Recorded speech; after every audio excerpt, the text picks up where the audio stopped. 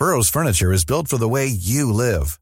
From ensuring easy assembly and disassembly to honoring highly requested new colors for their award-winning seating, they always have their customers in mind. Their modular seating is made out of durable materials to last and grow with you.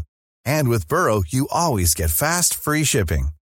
Get up to 60% off during Burrow's Memorial Day sale at burrow.com/ACAST. That's burrow.com/ACAST. burrow.com/ACAST.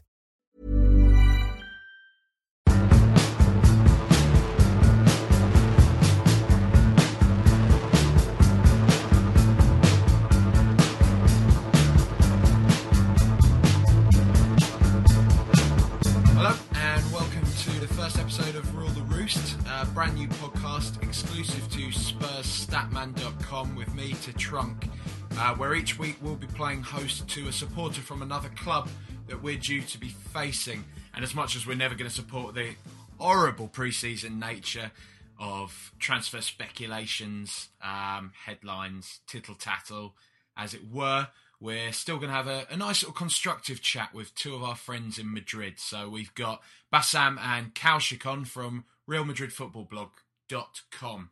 So thanks so much for joining us this week, guys. And of course, I have Raj with me as well. Evening, you all right? Hey, hello, mate. How you doing?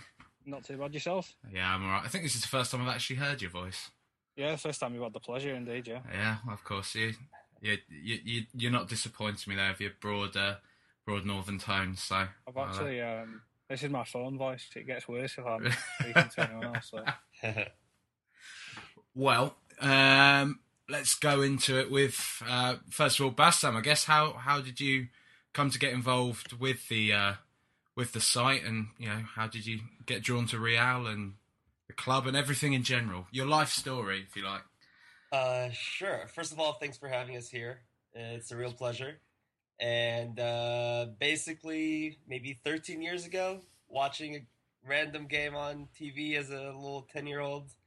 Saw Roberto Carlos score a 40-yard free kick against Barcelona, and I was already living in a country that was kind of inclined to support Brazilians in football, so kind of just kept on following since then, and learned about a couple like decent players like Zidane and Raul and Figo and all those players, and since then just been consistently following.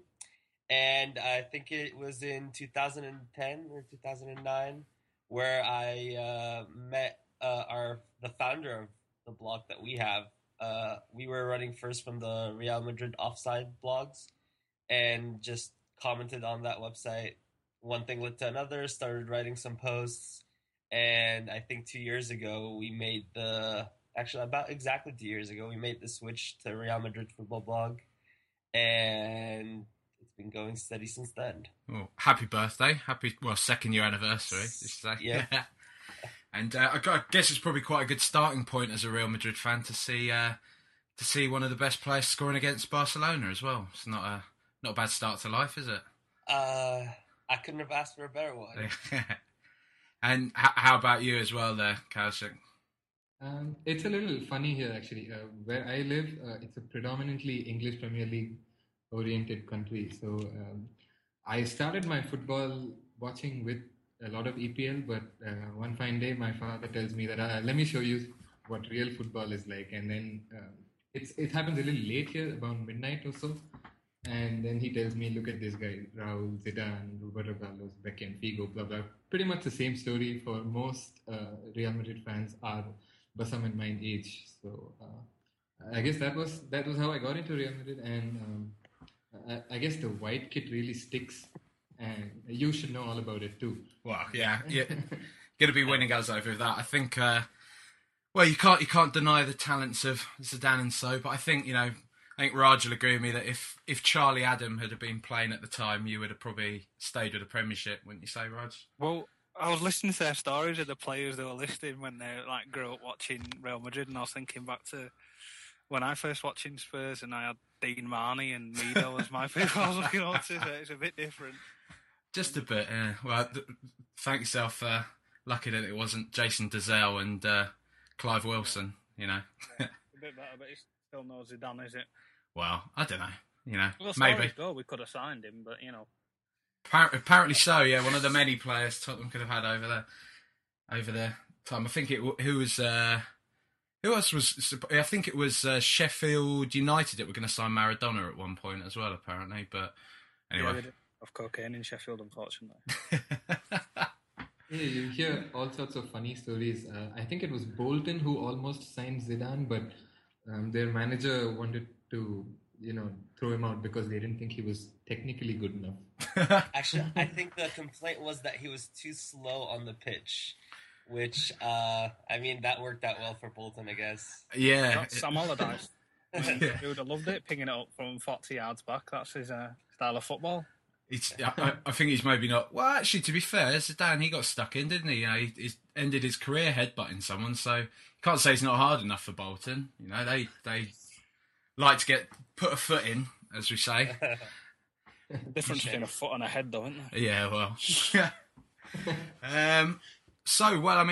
How do you think the season went for you guys? I mean, it was much quite disappointing, I imagine, in places. I think the big disappointment about this season this is synonymous with Real Madrid, considering expectations are high. But I think after last season breaking the record for most points in La Liga history, coming into this season, expectations were very high, and we beat Barcelona in the Super Cup, and then came Man City. We beat them. And expectations were just as high as they can get, and it just went downhill. Just took a huge dip. And it's odd to say that, a season went downhill considering we reached the semifinals of the Champions League, we reached the final of the Cup, and we did come in second. But considering the expectations, considering all the controversy that went around, I guess that's also consistent with a team having Mourinho as his manager. I would say it was a very disappointing season, and losing to our direct rivals for the first time in 14 years in a final in our stadium. That still hurts to say. I was going to say it's got to be pretty painful. Yeah, missing out to your local rivals is something we're well used to. So yeah, we know how it feels here. It's all right. Yeah, we're used to it by now. It's something that happened on an almost yearly basis, so you best get used to it. To be frank, I don't know if you know this but the Arsenal fans have this particularly obnoxious day of the season that they call St Totteringham's Day, which is the day that they officially finish above us and we cannot finish above them, say mathematically, and it's becoming pretty depressing, isn't it, Raj? Yeah, it's like Christmas for them on a yearly basis. I mean, I genuinely don't think I remember in my lifetime a year that we finished above Arsenal. So every season that we come close, a point away from them, it just becomes even more heartbreaking that we've not done it, and I don't get to laugh in the faces that we've done it. But yeah, another season like that's not going to be fun next year. I can point you towards some Atletico Madrid fans. Everyone kind of forgets about Atletico, don't they? But I guess even you guys maybe sometimes. The players surely did on the Copa del Rey final day. Well, yeah. Do you have that kind of? I can imagine, as much as you say the expectations are really high, there must be that part of you as well, though, that must see that you're still obviously successful. That it might not be recognised tangibly by actually, say, winning the league or a cup this season, but what you've done still is really something to be admired, and you are still one of the biggest teams on the face of the planet. It must be quite hard. I don't know. I guess I find it quite hard being a Spurs fan to gauge what you consider a success and what you don't, because there's quite a thing in the Premiership at the moment whereby people seem to consider just finishing in the top four and to qualify for the Champions League as a success. But there's just as many Spurs fans that would say, well, I'd probably rather actually win a trophy, win a cup, than just finish in the top four. And it seems to be, it causes a lot of infighting, I guess, amongst fans. This, what do you consider a success? Is it the thing that will reap financial rewards, so the Champions League essentially, or something that is a piece of silver in your trophy cabinet that you can have your name on and it stays there forever. And I guess with football the way it is now, it's getting harder and harder to see kind of what is success and what's not. I mean, it's a bit different at Madrid, isn't it? You're kind of fixated about winning La Decima now, aren't you? So it's a thing that keeps eluding you season after season, and I think that you'd trade in just about. You'd lose to Atletico Madrid twice a season if you managed to win that 10th Champions League. I think I'll tell you what we were willing to trade to win La Decima, and that's hiring Jose Mourinho as our manager. I think that just mentions how desperate we are to get that 10th title and what we were willing to do, and we gave him full control of the club, and here we are, managerless and with a lot of uncertainty around us. But I can understand the idea of financial over trophy success. I think from a certain point of view, it's different in the Spanish league than it is in the Premier League, considering how the money distribution is handled. It's not handled up to position; it's made up to viewership, and that's a deal that's kind of constructed ahead of time. I don't know if you guys know, but it's a really messed up system where Real Madrid and Barcelona get about a good 80% of the money, and the rest is divided over the other clubs. And that's all the television and media money, in it. It's not evenly spread. Yep. So basically, Real Madrid and Barcelona, I think, get around 140 million euros a year. The next club is Valencia and Atleti that get 46. So you can see the gap, and that's not going to change if we finish third, fourth, fifth, or sixth. That's a consistent number that just stays there. So that kind of puts the financial part of the equation out of sight, and it's just about winning a trophy at the end of the day, because they don't really care about the money part. We've had the city bail us out by selling them grounds for a lot of money to cover debt, and it's basically just up to us bringing in La Liga or the Champions League. The Copa del Rey, as odd as it sounds, is not a trophy that is very well rated. Well, I guess it's the same with the FA Cup here now, though, isn't it, Raj? You know, it's just, I won't turn my nails up at a Carling Cup, to be quite frank. I'll take one of those. Yeah, I mean, it's quite hard to gauge our success compared to Real Madrid. I like the fact we're having this conversation. It's a bit of an ego boost to me, really, as a Spurs fan. But yeah, you know, it's interesting how you say that, though, because I mean, it's not like players aren't going to go to Real Madrid if you don't finish in the top four anyway. You're still going to be able to sign whoever you want. Whereas it's, I guess it changes a club's destiny. Yeah, their league, La Liga's a duopoly now. I mean, they don't often get torn apart at the top of the league, Barcelona and Real Madrid. So if you join one of the two, you're guaranteed to pick up silverware somewhere, even if it's not this season, it'll be the next. Whereas coming to somewhere like Tottenham, you could go, what's it been now, about 6 years since we won something in 2008? So what, 5? Yeah, 5 years since we last won something. So and that was a Carling Cup. More recently than Arsenal, though. The most important thing, of course. 8 years since they've won anything. Yeah. That's 8 years, Arsenal fans, since you've won something. That's it. I mean, you can have your own day to celebrate that.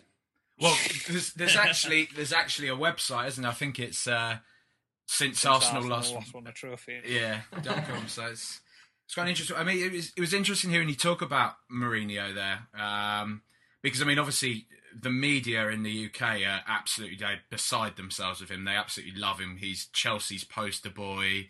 He's seen as this real kind of witty, friendly character. I mean, when I say kind of loved in the UK, I don't mean by everyone. You're not going to have many of our listeners that really are a fan of his, but just in terms of the mainstream media, they are beside themselves that he's come back, and they call him the special one and all this kind of thing. I mean, what was his effect? I mean, what was it that really went wrong with Madrid? Was it the football he played, or the way he was, or, you know? It's a pretty complicated story. So I think ultimately it boils down to personality clashes. Spaniards don't like their manager like Mourinho. In fact, the word for coach or manager in Spain is entrenadores, which is technically trainers. So you're only expected to be a coach doing all the football stuff, and that is essentially why a lot of teams have your sporting director and a lot of these other BS roles in the middle to do the other things. What Mourinho did was throw all that out of the window and do what he works best with, which is the English Premier League model, where the manager controls everything. So he kind of got into bad relationships with everybody in the media. He threw the media out of Real Madrid, and with Real Madrid, media is they have a very nice relationship going, where the top players and the president they're all buddies, and Mourinho did not want any of that. So he got onto their bad books with that, and then after that he just started taking cheap shots at everyone.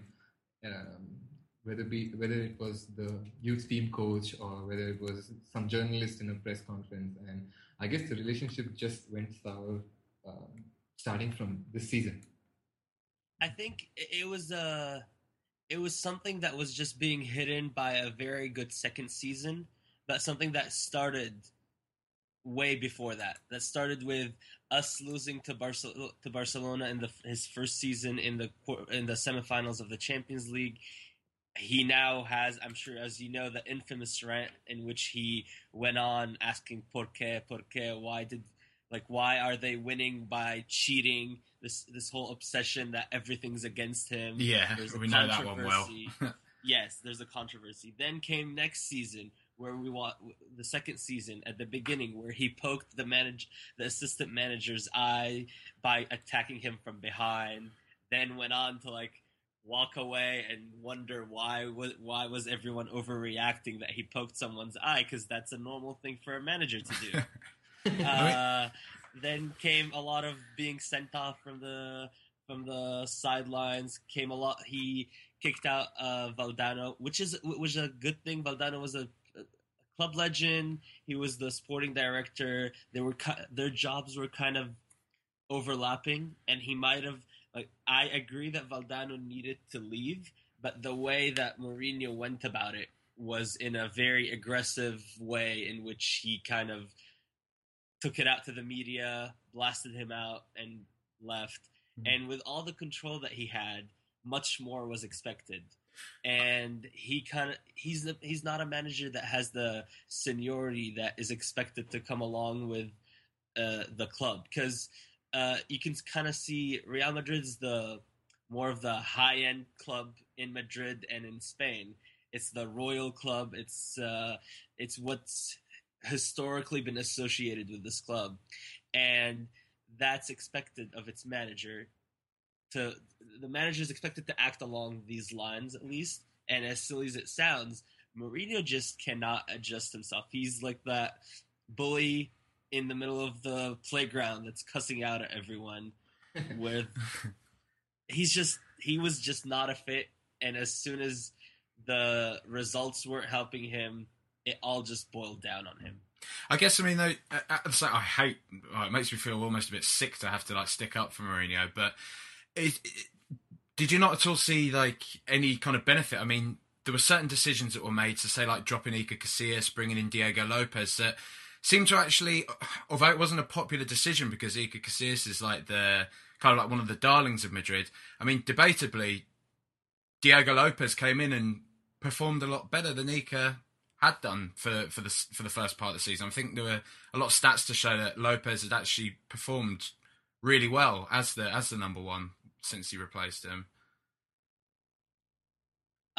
Stony silence. I was gonna leave this for Kushik, but I would go ahead and say I don't think the problem was dropping Casillas for Diego Lopez. I think the issue first started in the sense of in the Casillas gate, as I'll call it, was when he dropped Casillas for Adan, which was a clearly inferior option. He was a second option and wasn't expected to ever take any real part of the game. and he dropped him, and in the press conference revealed that he never informed Casillas that he was going to be dropped, didn't inform him why he was being dropped, and then went on to claim that Adan is a better goalkeeper than Casillas. Well, he did say it was at the moment, but... At the moment. But what does that mean? Well, I think what we can all safely say it means is that Mourinho's a bit of a wanker, really. I think we can... That's exactly what we can say. Yeah. And the decision to get Diego Lopez, I think, was mostly supported by majority of fans that did not have hatred towards Mourinho. I think it all went down once the media started boiling down on him a lot about that decision. The fact that he wasn't even willing to give him after Casillas came back from injury, even a chance in a cup game or in a league game before the Champions League that wasn't used. A lot of them boiled down, and even if he stuck with that decision, I'm with him in staying with Lopez. But how he dealt with it in the media, claiming that he tried to kick out, like he wanted Casillas replaced from day one, then went on to say his biggest mistake was not signing Lopez from the first season, which is bullshit because I'm sure he did not even know Diego Lopez existed before he was forced to sign him in the summer in this in the winter transfer window. He just went on a crazy rant, and it just that kind of like was the bullet. Yeah, I think that was the one that just stood out, and it kind of encapsulated the whole Mourinho and Real Madrid mismatch. The media used it to push Mourinho out. Mourinho used that to cover some really hideous results from this season. So I guess that got a lot more coverage than it should have, and it's not the decision per se that made the relationship go south. Sounds a bit like the issues we had with Harry Redknapp, doesn't it, Raj? I think. I think so, but I think Redknapp and Mourinho are obviously very different managers. I think where Mourinho's concerned, I think what he tries to do within his squad is where he's been successful is he creates a siege mentality within them, so that even the media and other teams almost seem like an enemy from outside, so that his players get behind him. Like he'll often blame a bad defeat on himself rather than his players, and he'll often try and deflect the attention away, similar to what Mancini tried doing last season when he often said that he hadn't prepared the team properly whenever City lost. And that siege mentality has worked in the past at Chelsea, where the players loved him and texted him after he'd left, and Inter, where the players reacted the same. And they all cried, didn't they? It was a bit embarrassing, yeah, really. They cried when they left, and Wesley Sneijder still keeps in contact with him and might end up at Chelsea this summer. And he does that. He creates that tight-knit group, which didn't seem to reflect on Spanish culture, because there probably was a large Spanish contingent in there, and with him being Portuguese, I'm not sure if there's friction or not, but there clearly was. Well, I guess rebelled more than these other teams have, and they didn't buy into that mentality as much as other teams have. Well, I think Real's loss is probably the Premiership's loss as well, getting Mourinho back. So I guess it's a good point to move on and look at the future. And I think there's probably an issue that there's an elephant in the room at the moment, and that's not any kind of wisecrack about my internet pseudonym, but Gareth Bale. I think that's the name we've all been avoiding. Yeah. I have a question. Yeah, go for it. I would go with the question that I think many I've asked about, like I've wondered about it, just because I didn't follow him as much last year as I did this year. What was the difference between last season to this season? Do you want to jump in first? Because there was a huge gap in terms of goal scoring ability, in terms of how effective he was on the pitch. Is it just Harry Redknapp? It was just not the right manager for him, and AVB is just that good in man management or getting the best out of him? Or was it some sort of tactical change in terms of position? Because I think this is important in terms of how he'd fit in at Madrid if we did buy him. I think there's a lot of factors that contribute towards it. I'm sure you'd agree, Raj. I think like you can't overlook the fact that when you look at the two styles of Villas-Boas and Redknapp has that kind of the old-fashioned English mentality that it helped us out at times. You know, when he first came in, we were a club in dire straits. You know, the Ramos project had completely failed. We were languishing at the bottom of the league, albeit with a really talented squad.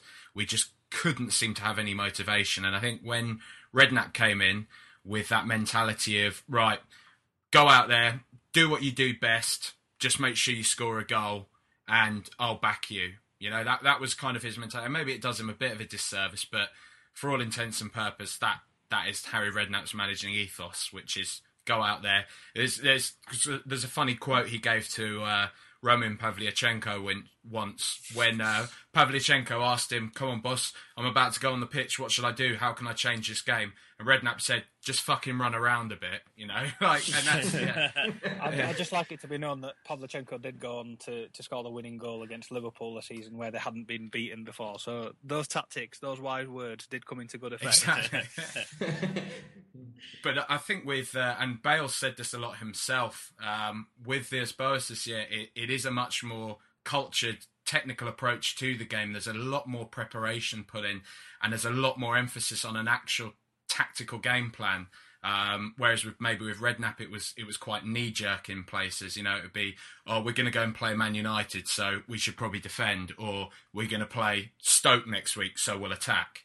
With Villas-Boas, it's more kind of, well, how are they going to attack us? How can we hit them on the counter-attack? How can we set ourselves up to win, but still to not lose? Well, obviously, such is the nature of competition. I mean, Raj, what would you say about Bale? Like, what stands out for you that would be kind of the biggest change? His transformation for me, I mean, if you look at the two managers he's played under prominently with us, their styles are like comparing chess and drafts. You've got Redknapp, who is very simple. You could teach a 4-year-old how to play this type of football, and it's effective. And not to do him a disservice what he did at Tottenham, he completely overachieved from what we thought we was going to do. I imagine when Levy hired him, he thought he was going to be there for a season or two, bring back some stability, and then he'd be able to get rid of him without having any fuss. But because he had that sustained period of success, especially in the Champions League where we had a good season, it was a bit more of a to some people when he left and when we brought AVB in. But with the players we had when Bale was playing under Redknapp as well, there wasn't as much room for him to express himself as he did. We had Van der Vaart, who had flair in that central attacking midfield position. We had Luka Modric just behind, two players you're obviously very familiar with, who kept us ticking over and was excellent at doing that job. And Gareth Bale was seen as a left winger. I mean, he'd converted from a left back not long ago, and some people thought he may one day go back to left back. But obviously, that's not the case. But with Villas-Boas, because we obviously sold those two players, we had a hole behind the striker that we needed to fill. And with our strikers not performing as well, it seems that they worked proactively together. I mean, I think around the award season where Gareth Bale won things like he was an actor in Lord of the Rings, just swept everything.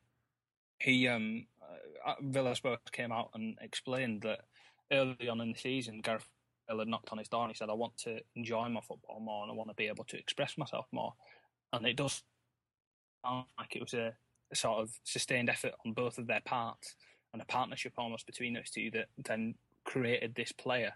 Because he's not miles ahead from where he was last season. It's just minor things in his games that he's changed. Confidence to strike the ball from far out, the license to roam in the middle. And when Redknapp gave him the license to roam in the middle, it meant that we lacked in other positions. But because he's so much more tactically inept than what Andre Villas-Boas seems to be, we have cover where we need cover when Bale decides to roam. And I think it's a sustained team effort and largely down to the manager that he's flourished as much as he has this season and why he's been talked about as an £85 million player rather than a loan signing to Nottingham Forest that he was 2 or 3 seasons ago. I mean, I also think part of it is very much his focus. I think that maybe with the names that Raj mentioned before, that Bale kind of maybe wasn't seen as... It was only after really the Inter game that people really started to see kind of the potential that he had. I mean, we always knew he had a certain amount of ability. He was probably going to be a good player. But but I think it was maybe before kind of how he exploded onto the scene in the Champions League that people really started to see, wow, this guy has a real world-class ability that he, if he plays his cards right, he's going to kick on and just get stronger and stronger. And I think, I don't know, I got the feeling personally towards the end of last season when Modric was kind of making a lot more noises again. I mean, he'd obviously before with Chelsea said that he had wanted to leave the season before, but we'd managed to hold on to him. And again, when it looked like we probably were going to be missing out on the Champions League, what with Chelsea doing what they did in the aforementioned trophy to us, that Modric clearly wanted to go again. I think it was widely accepted that even if we probably were in the Champions League, Modric just wasn't happy at the team, whether that was stuff that had happened off pitch or he just wanted to play at a different club. Who knows? But I always felt that back then Bale was kind of in danger of going that way. I think there were a few moments here and there where he was almost a touch arrogant, and it was maybe a bit too soon. I think because he got so much press almost out of nowhere after the Champions League and how brilliantly he performed there seemed to be a few elements coming into his game when, for example, when Redknapp would try playing him on the right wing as opposed to on the left wing. I can remember one game in particular, like when we played Everton away, and he was kind of shrugging and kept looking over to the bench like, well, go on, what do you want me to do now then? What should I do? And, there's a bit of a bad attitude coming in, but it seems as though since maybe some of our higher profile players have gone and I think a lot more responsibility's been put on him, he's actually really flourished. That what was maybe kind of the ego of a young guy that had not lost his way as such, but had just, as I'm sure any kind of 22, 23-year-old that's got the world's press saying, you're amazing, that those kind of bits can creep into your game. But I think he's really started to actually shoulder the responsibility in a really mature fashion this way. And I think that's given him a lot of confidence and a lot of focus to drive on. Yeah, I completely agree. I think with his progression under Redknapp's idea of making a player better is to just blow more smoke up his arse. That's his tactic. Whereas I think AVB will give him constructive criticism and tell him how to actually improve his game and manage him. And going back to when he played on the right and he was slightly more arrogant than he is now with his shrugging and that, he was a bit younger back then, and you can't forget that he's early 20s still. So he's not much older than I am. And to be honest, if I was that good at football, I would be a massive dickhead. Because if I could do the things he can with a football, then I would be a horrible person. But it's to his credit that he's not. Especially because AVB seems like he's a down-to-earth chap. I mean, there's a photo of him just recently when the club went on a tour to Barbados where he's got his swimming trunks on in a jacuzzi with Jan Vertonghen and Moussa Dembele. And he just seems like because he's early 30s, he seems like he's just one of the lads when he's not there, but they have that respect for him. And I think it's a partnership that can't be underplayed, and I think it's largely the reason that I think Bale will stay this season unless somebody comes in with £85 million. I mean, I don't know if you guys agree, but in my opinion, a lot of it is hinging on the future of Ronaldo. I mean, I can't personally, I find it hard to see how you would fit Bale into the team that you have at the moment with Ronaldo in there. I could only see him being really marginalised in the same squad as Ronaldo. And I don't know, do you see it as him being a priority signing for Madrid? I don't think necessities and needs have ever stopped us from going out and getting anyone. Yeah, touche. Never a true word. Yeah. I would agree with you. In principle, there is no place for both Bale and Ronaldo in one team in terms of tactics, or in terms of how free both players need to be in order to be most effective. That said, I think probably realistically the only place Bale would fit in and which we would expect him to perform really well is as an inverted winger. And I'm not very happy with hearing about his shrugging and so on. I don't know. Basam, what do you have to say on this? I think Kushik makes a good point in the sense that even if Bale has a spot on the squad, that would come at a balance between freedom of Ronaldo and him. Ronaldo's not a player that's gonna give up his freedom. He's improved on tracking back over the past 3 years, but not to an extent where you can say he's doing a lot of work on that left wing, so you don't need to defend all the other players on the squad don't need to defend more. So there comes the point where is Bale gonna be as effective when he has so many more defensive duties to do than it is when he has a free role? For me, I think that Ronaldo's definitely gonna stay this year. I think all the signs point to that. I think his only concern was Mourinho staying or going. And now that Mourinho's gone, I think he will be signing a new contract soonish. At least I hope. Bale would fit on the right wing. That's the only position that I think he would fit in. We have Ozil that's in the AM position. Millions of people have lost weight with personalized plans from Noom. Like Evan, who can't stand salads and still lost 50 pounds. Salads generally for most people are the easy button, right? For me, that wasn't an option. I never really was a salad guy. That's just not who I am. But Noom worked for me. Get your personalized plan today at Noom.com. Real Noom user compensated to provide their story.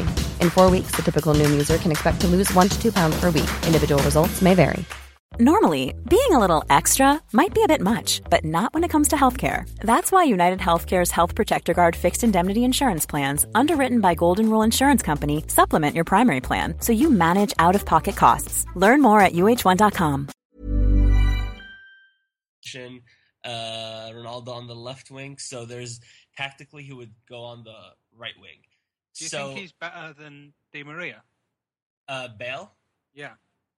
It depends on what you're asking him to do. Because Di Maria is, on top of his game, Di Maria is a brilliant player. His work rate is, I think, bar none on the planet. But his biggest problem is he's a very pacey player. He's a very skilled player. He's an idiot, though. He cannot make the right decision.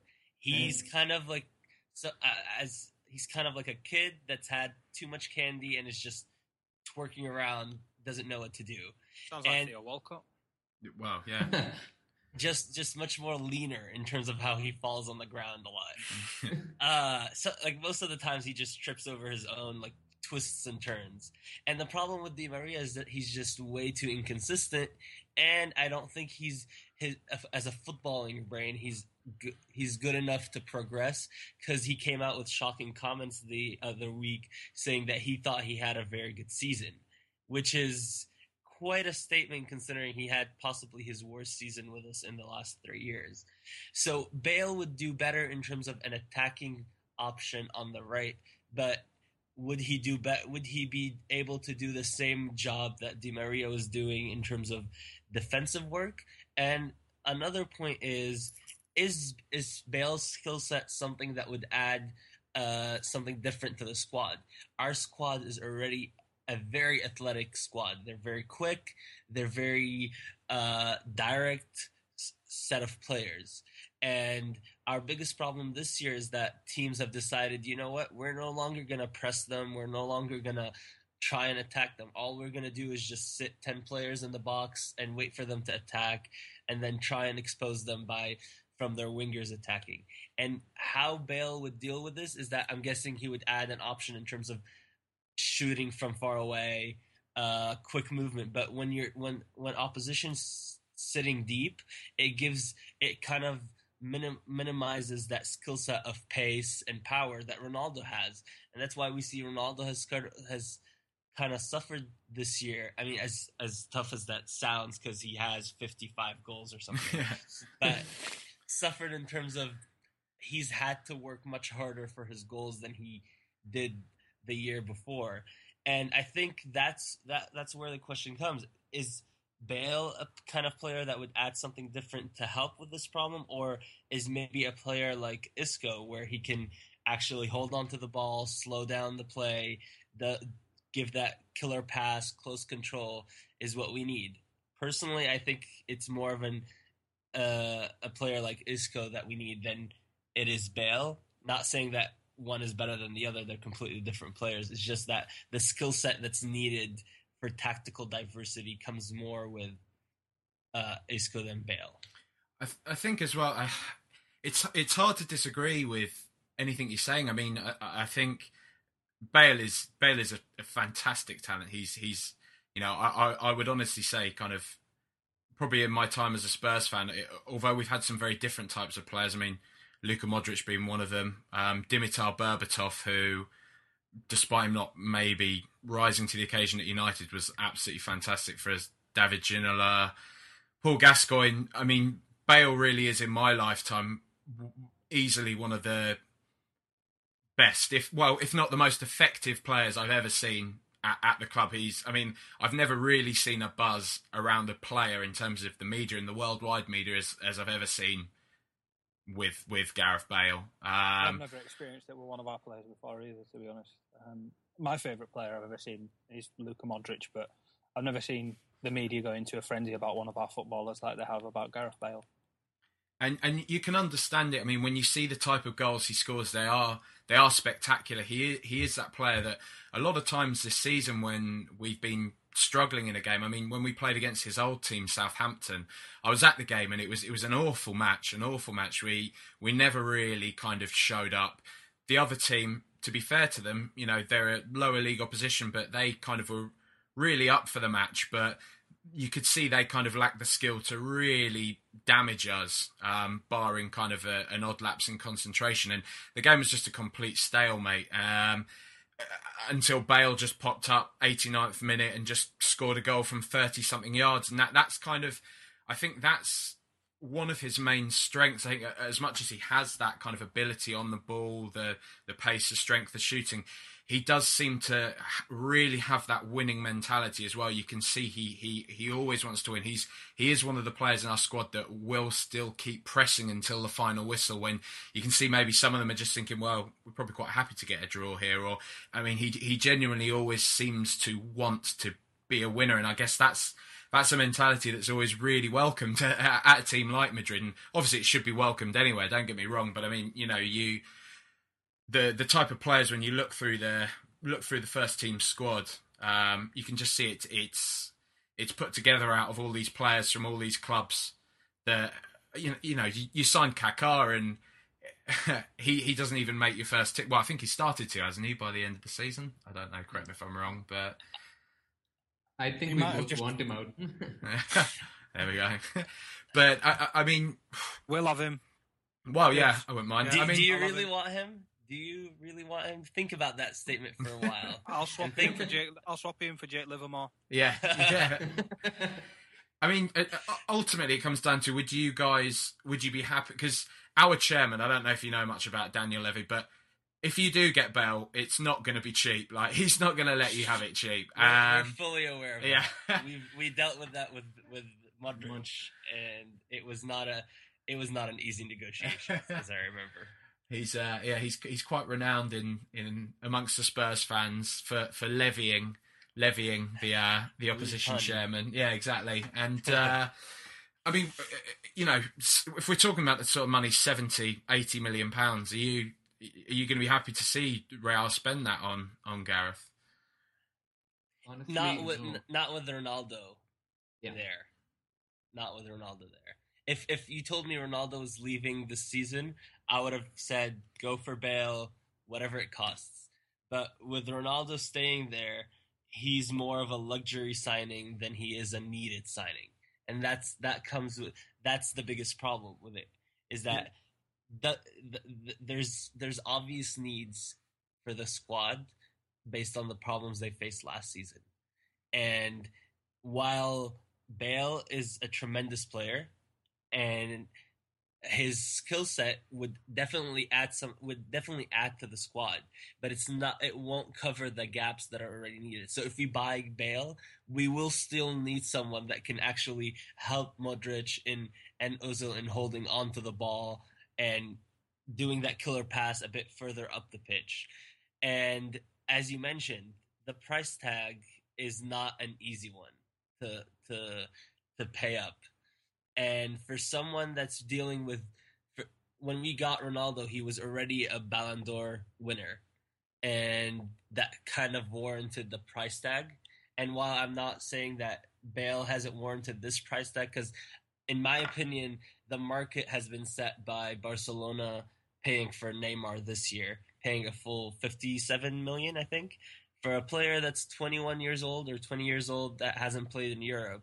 So that if you pay that much for a player outside of Europe, then the Premier League's best player is going to have to be significantly higher than that amount, and that sets the problem of, well, we need we need some more additions to the squad, and if all the money is going to be spent on getting Bale, as opposed to getting other players, then we shouldn't be getting Bale and should be concentrating on making the full squad better rather than just one position better. What would you make of a player plus cash deal for Gareth Bale? I mean, there's some players that we could probably do, and I mean, Gonzalo Higuain for one. Yeah. Jose Callejon we could probably do with to replace him on the wings. Somebody like that, would that be more of an interest where your squad wouldn't be as inflated by bringing in another player, and you'd be able to give him that season while Ronaldo's still there to bed in Spanish football, but you'd be losing a squad member to ourselves? I would think that a player plus, like a cash plus player deal would be the one that they would possibly go with. But I also think Higuain would want to play Champions League football, mostly just to prove to those that doubted him in terms of his Champions League quality that he can actually do well in that competition. So that kind of sets the tone where not sure how much he'd want to move to Spurs with no Champions League football. And as sad as it sounds, like, Champions League football has become the benchmark for teams, for players to go to places or not. As you can see, Suarez. Don't you worry, we know that well. Yes. Yeah, Suarez is biting around about wanting to leave. Oh, well done. Well done. Yep. I thought you guys would like that.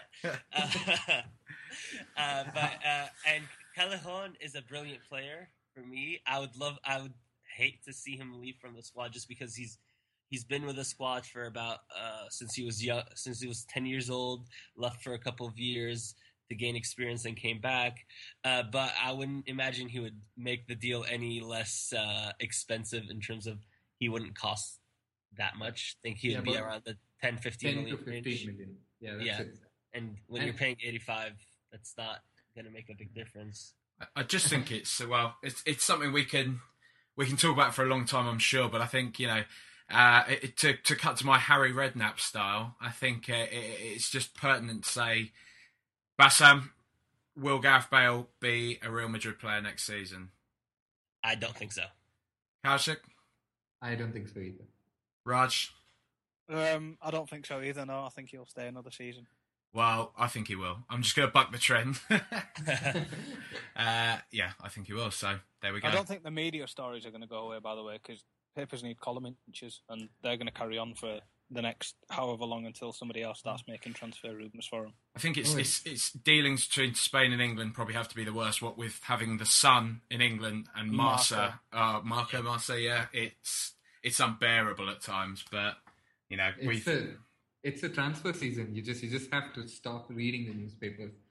That's it. And Twitter and forums and just hide in your room, turn the lights off. Wait for the season to start again. Hibernate for 2-3 months. That's it. Yeah. Oh, I wish I could. I miss it so much. Well, I think going forward, when we look at kind of the dealings we've had in the past, obviously the one that sticks out is Luka Modric. You've been happy with how he's been this year? He seems like he's kind of started to bed in a bit towards the end of the year. I think I'll be a good person to answer this because Bassam and I had a lot of arguments last season. Like I said, mostly because I didn't watch enough of Modric and Bassam did, and he thought he would address a lot of the squad's needs, and I didn't. I'm happy to be surprised. The first half of the season was a little slower than he would have liked. That's again mostly because he didn't get a consistent run of games, and you know how it is for midfielders. You have to play 3-4 games together to get that rhythm going, and he got his chances later on in the season, and he's impressed a lot. I think he covers a position that we need, and an alternative creative outlet to Xabi Alonso. I'm happy with how he's going, and I think he can have a proper breakout year next year for Madrid. I mean, sorry, Bassam, go for it. I was just going to say, I was a huge fan of Luka Modric. I was on the Luka Modric bandwagon before it even existed, just because I thought, as I mentioned before, in terms of the Isco/Bale debate, he was a skill set that we needed in the squad, and we got him. Unfortunately for him, we weren't able to buy him until the last day of the transfer window, and that kind of he was able to miss out on the whole preseason, and it didn't help him that Mourinho's not a manager that likes a technical CM. He wants one that's big and strong and can go into tackles and all that bullshit. And he didn't come to the acceptance of the fact that Modric was needed in our midfield until Modric scored that goal. Did. Yeah, absolutely needed him. Yeah, until we absolutely needed him.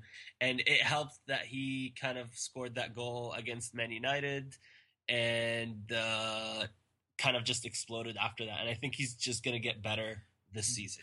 I think, at least I hope. What Modric had going against him, even whilst he was in the Premiership, even amongst kind of a lot of Spurs fans, is that he was always kind of one of those players that fans who really enjoyed football for the game and for the subtle nuances and for brilliant passing moves and for a player's individual brilliance.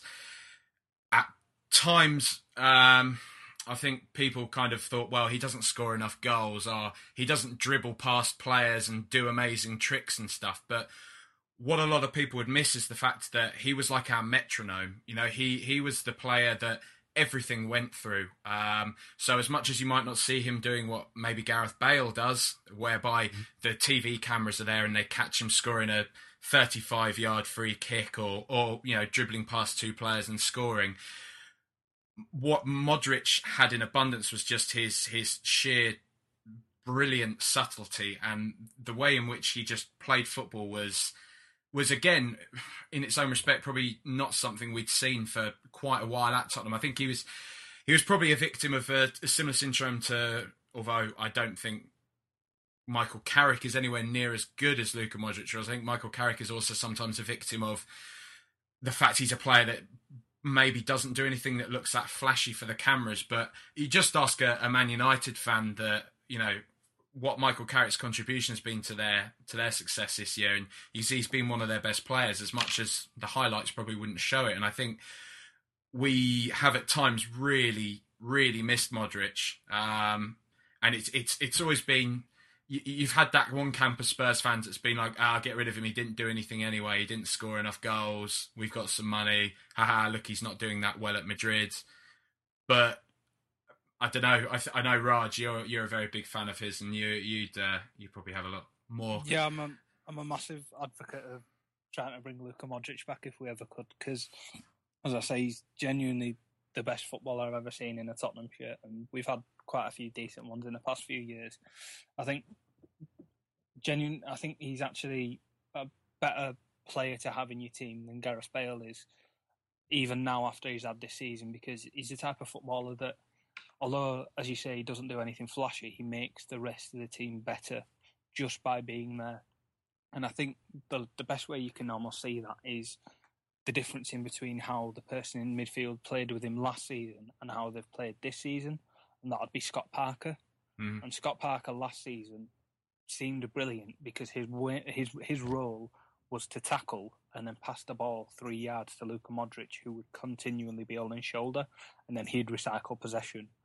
Whereas this season, Scott Parker's got a bigger role to do because Moussa Dembele just isn't in the same league as Luka Modric, and he won't be there all the time, and he won't have that same ability to recycle possession, the same consistency that Modric does. With Modric, I mean, the fact that he's gone to Real Madrid, who are, in my opinion, the biggest club in the world for a large fee, just about shows why he's that good. In terms of how he's bedded in at Madrid, I think the fact that he didn't start as much earlier on in the season probably has to do with the fact that Sami Khedira started the season a lot better than I've ever seen him play before for Real Madrid. And that partnership with Alonso as the second band in midfield, just in front of the defenders, seemed to be a lot more effective than it had in previous seasons, which is probably what Modric had been brought in to remedy. And in order to break that duopoly of those two in that second band, he'd have had to done something quite startling in training, I imagine, to get in. And he was quite often being played as a substitute with Ozil, wasn't he, up front, as part of the front three with Ronaldo and Di Maria on the other side, which just isn't his natural position as a number 10. He's not as effective higher up the pitch because he doesn't have the time on the ball he would further back. But now he is getting a chance to play deeper with Alonso. I think going forward, that might be Madrid's most effective partnership there, especially if you get a more pragmatic manager next season than Jose Mourinho. Someone like an Ancelotti might use him as he did with Kaká, and I think he'll be a joy to behold next season for you, unfortunately. But I think Madrid, if there are whispers about other clubs putting in bids for him. I mean, Mourinho's been linked with him at Chelsea, but I think Madrid would be stupid to sell him. And I think you probably both agree from what you said. But yeah, I could sit and eulogise about him for hours on end. He's genuinely a special footballer. I think Madrid fans would also relate to what you were saying in terms of a Parker Modric combo. It's similar to what we have in Alonso Khedira combo. Instead, maybe the roles are different in the sense that Alonso plays a bit much deeper than Modric would. But yeah, a lot of people might not appreciate, for example, I mean, everyone appreciates Alonso just because he's awesome. But a lot of people might not appreciate Alonso's contribution to goals and stuff like that, but his passing ability and the way we see how the team plays when he's not there, it shows. You can see the drop in quality. You can see the drop in fluidity. And that's what Modric has helped this year in terms of when Alonso wasn't here. At first, Modric tried to take his place. It wasn't as easy just to get used to the system. But as the season progressed, Modric has been able to step in for Alonso, and the team hasn't lost as much fluidity as it used to lose before. And it's basically coming to par where if we lose Alonso, we have Modric that's right there. And if not, we can have both of them. And that means we have two very good outlets on the field for passing.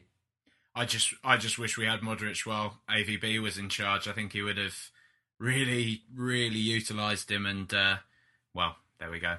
C'est la vie. You guys missed on Moutinho, didn't you?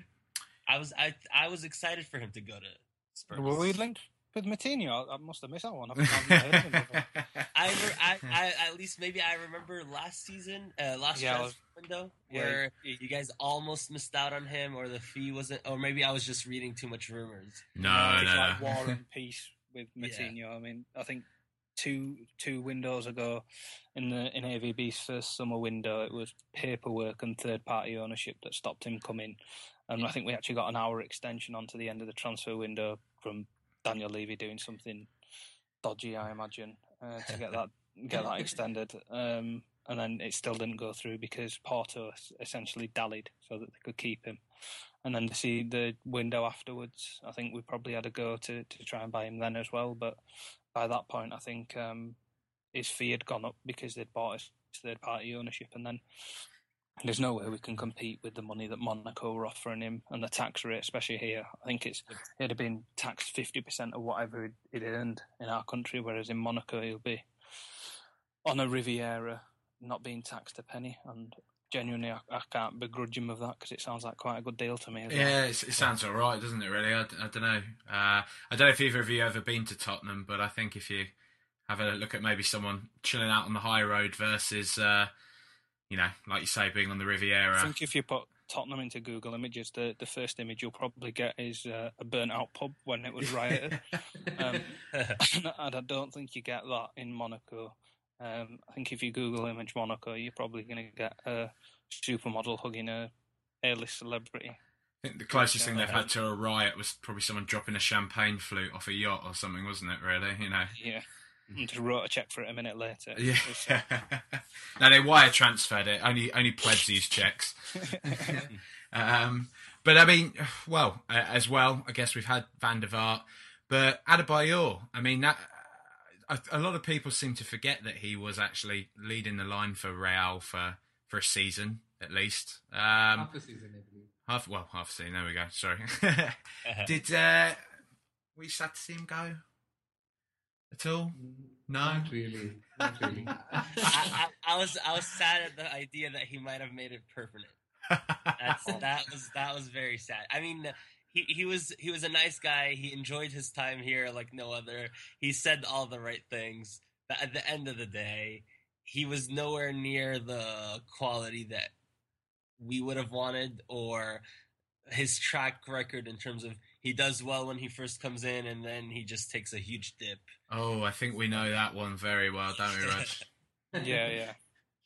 Yeah, so he came in because Mourinho wanted a new striker because of Pepita's injury. And I can't believe that was 3 years ago. That was 3 years ago, yeah. It feels like 15.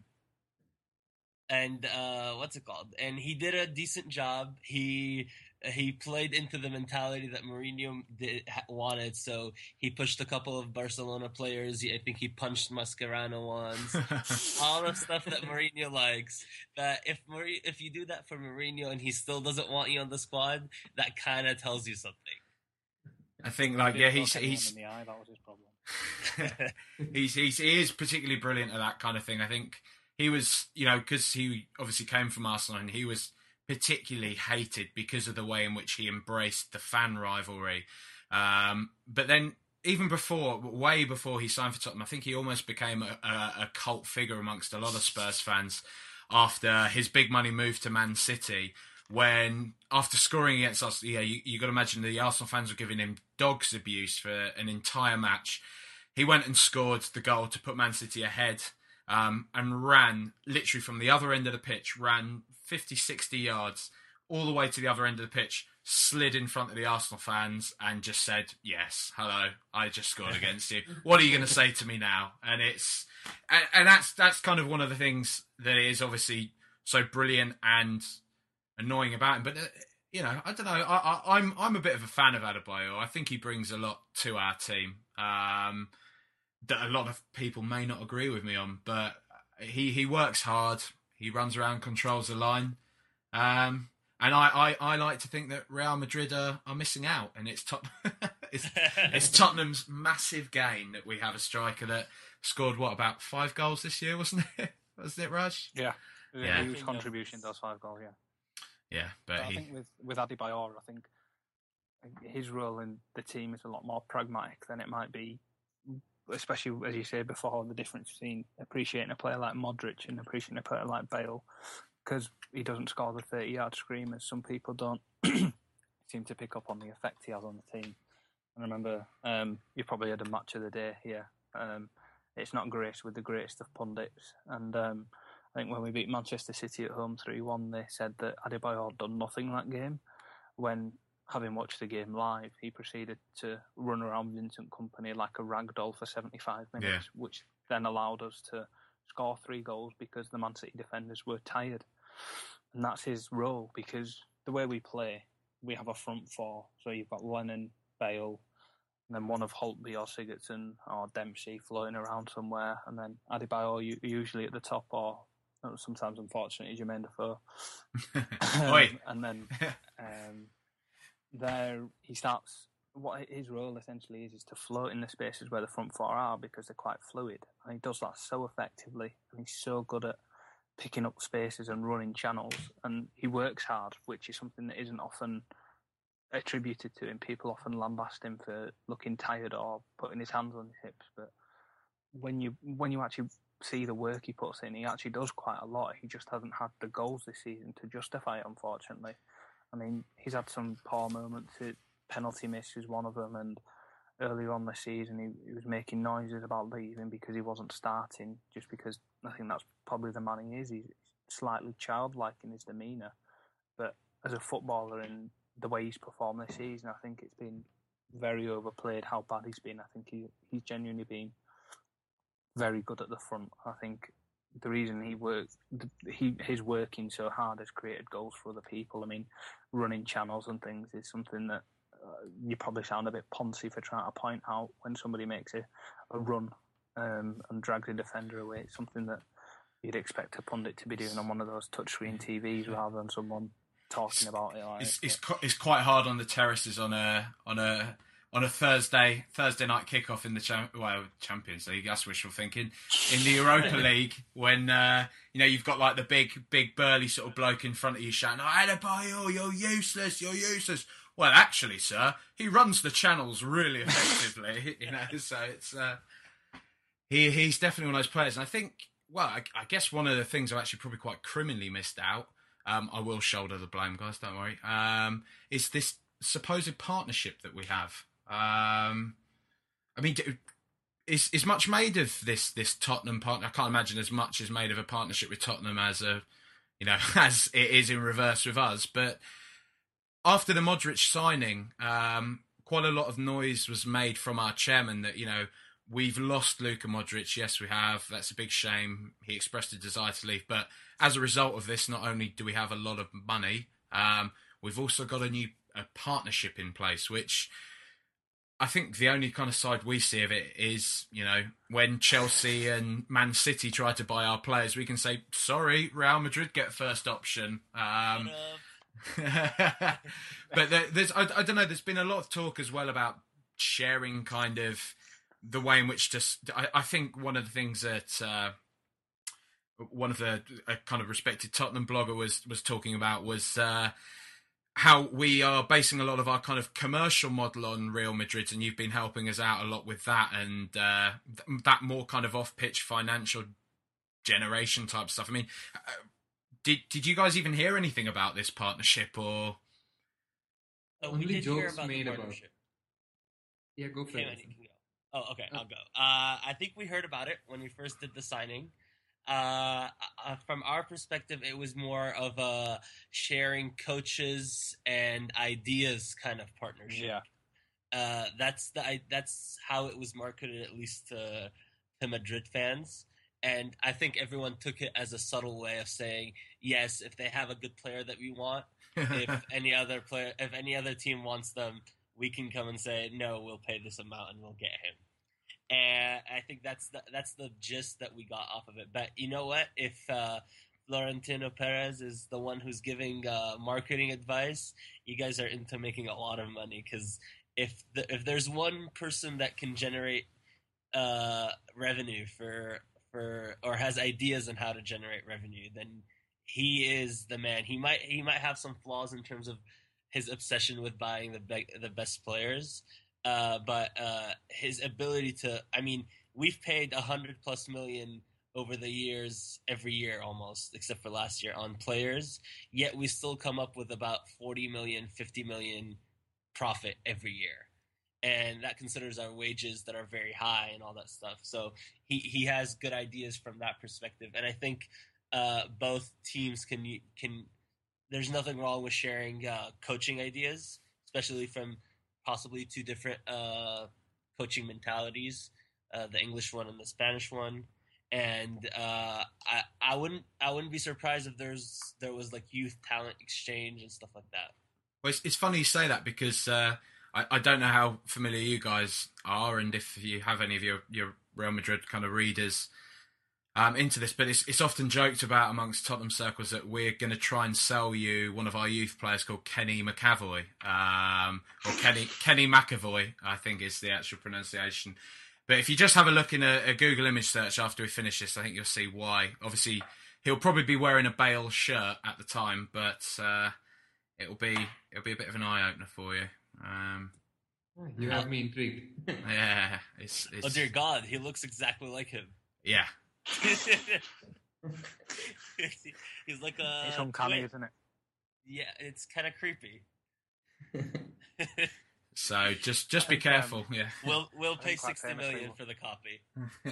Yeah, I think the partnership was more something on the lines of what Bassam said, a lot of marketing advice and jargon. I wouldn't be surprised if we faced each other in a lot of these pre-season, mid-season, post-season friendlies, or have training camps at each other's, stuff like that, which is a lot more behind the desk stuff than signing players. I wouldn't mind a little swap. If you're worried about Bale fitting into the same team as Ronaldo, I wouldn't mind a little swap there. Do you think, Raj? I think we could live with that, maybe. I think Levy will have to be after some money on top of that deal, though. Yeah. You can settle with Ronaldo. Yeah. You're not getting a straight swap. We're going to be getting something out of it. Yeah, definitely. You can give us the Bale lookalike. Well, that's all right then. Right, well, I think that's, I'm sure there's probably a lot more we could talk about, but we've covered quite a lot today, and it's definitely been very interesting talking to you guys. So once again, thanks very much for talking to us today, I should say, and educating our Tottenham fans in the ways of Real Madrid. Thank you a lot for having us. This was a lot of fun, and with a fun club like Spurs as well. I'm trying to sweet talk right now. I hope we can do this again when we meet in the Champions League or something. When we sign Bale, we'll talk again when we sign Bale, maybe. Yeah, that sounds all right. So see you in a week then. Yeah. All right, cheers, then, guys, and thank you everyone for listening today. And hope you haven't been too disappointed with what I've had to say today. Do you think, Raj? How do you think it's been? I think you were slightly disappointed. I think I made up for it, which is all right. I've carried the weight of the two of us. And it's a considerable weight as well. Yeah. But yeah, we did fine. Thanks very much as well on the site's behalf for the two lads joining in, because as I say, it's our first venture into a proper podcast. So I look forward to doing more in the future. So, right, well, good night everyone, and thanks for listening.